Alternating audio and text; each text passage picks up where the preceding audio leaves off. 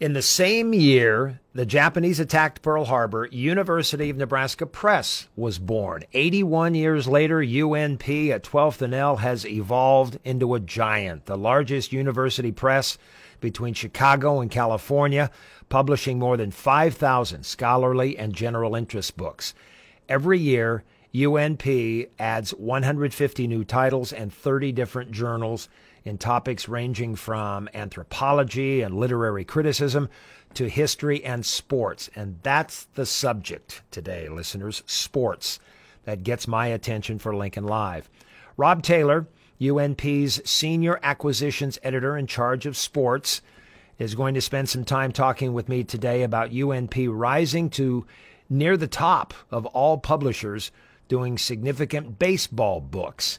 In the past decade, UNP books have 6 times, so that's 6 in a decade, 6 out of 10 years, claimed the Society for American Baseball Researchers annual Seymour Medal.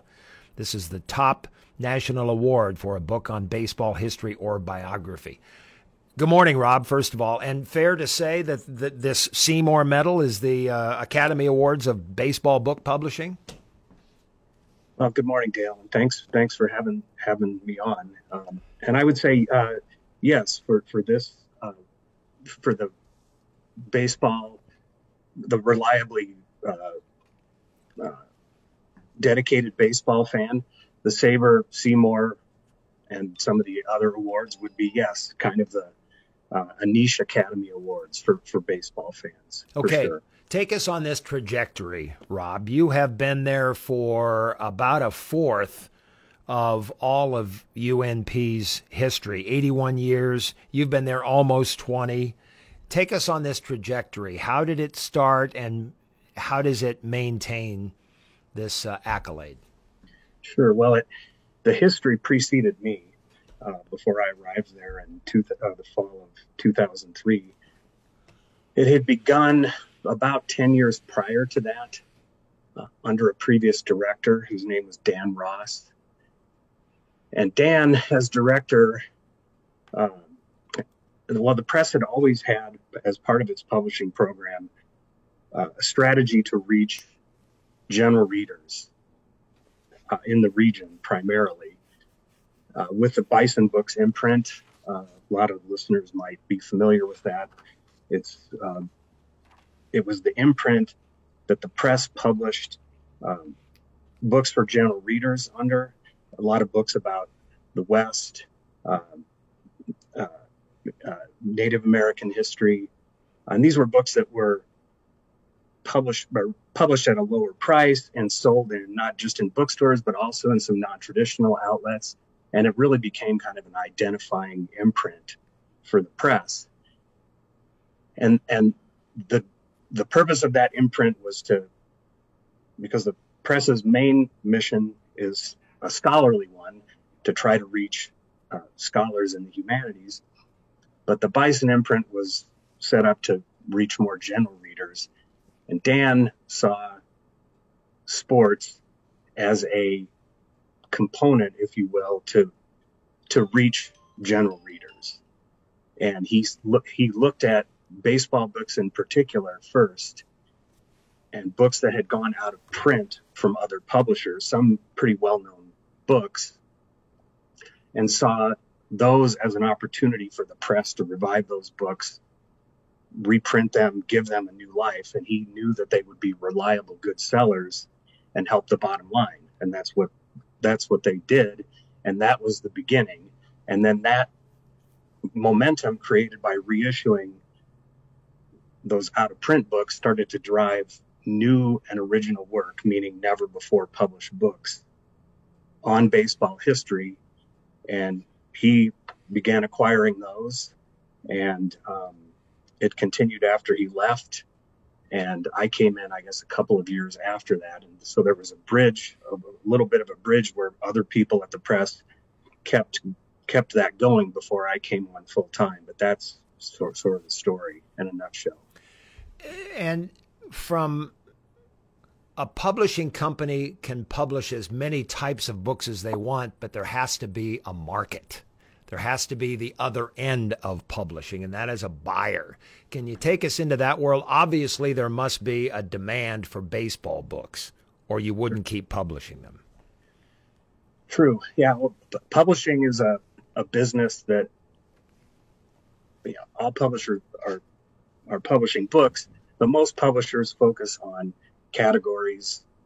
University presses tend to stay in humanities, which is a sort of a broad umbrella, but that includes everything from history and, in our case, Western history, Civil War history, and we do indigenous studies. And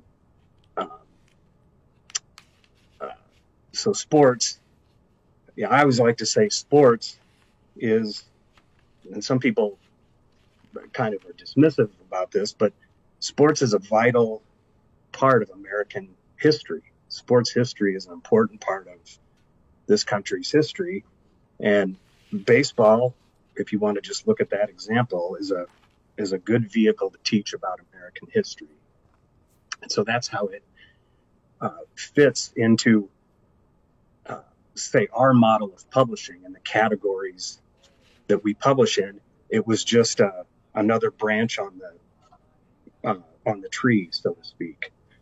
And in terms of reaching an audience, when Dan and the press first started reissuing those early books, those books had a sales history. So he kind of knew, well, these are books that were in print for many, many years. And depending on the publisher who had them and the economics, and maybe they were shifting gears and moving into different areas, but for one reason or another, they let the rights go. But Dan thought that we could revive those books, publish them again, and the readers would be there to support them.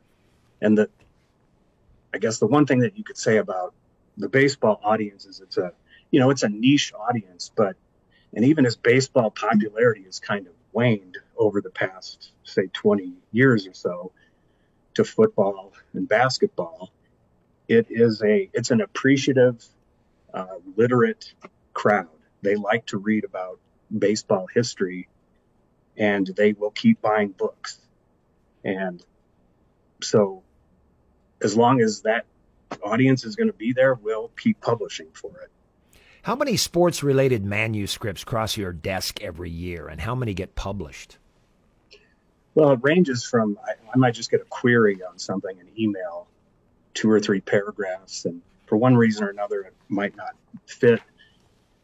Or some people will send completed manuscripts, or what in the business is a proposal, which is just a short pitch document for a book project. But it's a few hundred a year. As the senior acquisitions editor for University of Nebraska Press, what gets your attention about a sports book in general or a baseball book in particular? Well, it's a few things. First, I guess the first thing is it's got to be a compelling idea. You want to get pulled in. Here's something I haven't seen before. It's a compelling topic. Secondly, it would be there's no competition for that idea. There hasn't been a book published about it. That's another selling point for responding to an idea. It's not that every book has to have no competition, but the fewer books on something, the better, probably. And if you look at, say, baseball biographies, maybe somebody has already written a book about a player, but maybe it was 20 years ago, and other things have happened to cast new light on that player's life, and maybe that's an argument for doing a new book. But it's really the attractiveness of the idea, what can be said about the competition, the quality of the research and the writing has to be there too. And then what's increasingly important too is what can the author bring in terms of what's their publishing track record? What other books have they written in this area? Are they a familiar name? And have readers bought their books? That's obviously hugely important because they have a history. and you can show booksellers and other outlets in the industry, look, this is a person who has published in this area successfully and has an audience. And they also have to be at least somewhat able to say, well, here's my social media presence, if they have one. Here's what I can do to help you as the publisher publicize and get the word out about my book. And that's very important too. But those are kind of the main components. Are there subjects within baseball that are more interesting or more sellable? In other words, umpires, particular games, particular plays within a game that had a huge outcome ultimately historically. Old time, let's say 1900s to 1930, and then you got the 30s to the 50s or 50s to within those subcategories, is there one that seems to be more popular? Well, we've published quite a few books, for example, on the dead ball era, which was really turn of the century, 1900, up to about the Black Sox scandal. That's a reliable niche audience. Again, it's an era that baseball was hugely popular. Some of the most famous players in the game's history were playing in that era, and that's a category that we have published a lot of work in and will continue to publish in. We've done a lot of Negro Leagues related work that remains popular, and there's more work to be done in that category too. And I think as I'm looking forward, I think now at this point, I think there's room to do more baseball history on the 80s and the 90s, because we're closing in on 30 years. And the game has changed a lot since then. So much in baseball has been done on the golden age, the 50s and into the 60s, maybe less so on the 70s. That's kind of a decade that in some ways people kind of pass over unfairly, I think, too. But, because I grew up paying more attention to baseball beginning in the early to mid 80s, that's just something I'm interested in. I think there's more work that can be done there. How can people become more familiar with the library of University Nebraska Press, albeit baseball, or maybe it's something else, anthropology, literary criticism, history, anything? How do people find your library? Well, they can visit the press's website, and maybe we can post a link about that too. And on that website, you can search by category. In fact, we are running if I can give a little bit of a plug, we are running a sale on baseball books right now. And if you search by, there should be a banner there announcing it. But people want to go and look at the catalog there. You can search by category. The baseball books are on sale right now. We do this a couple times a year, always at during baseball season. But then they can search by any category, and everything is listed there on our website.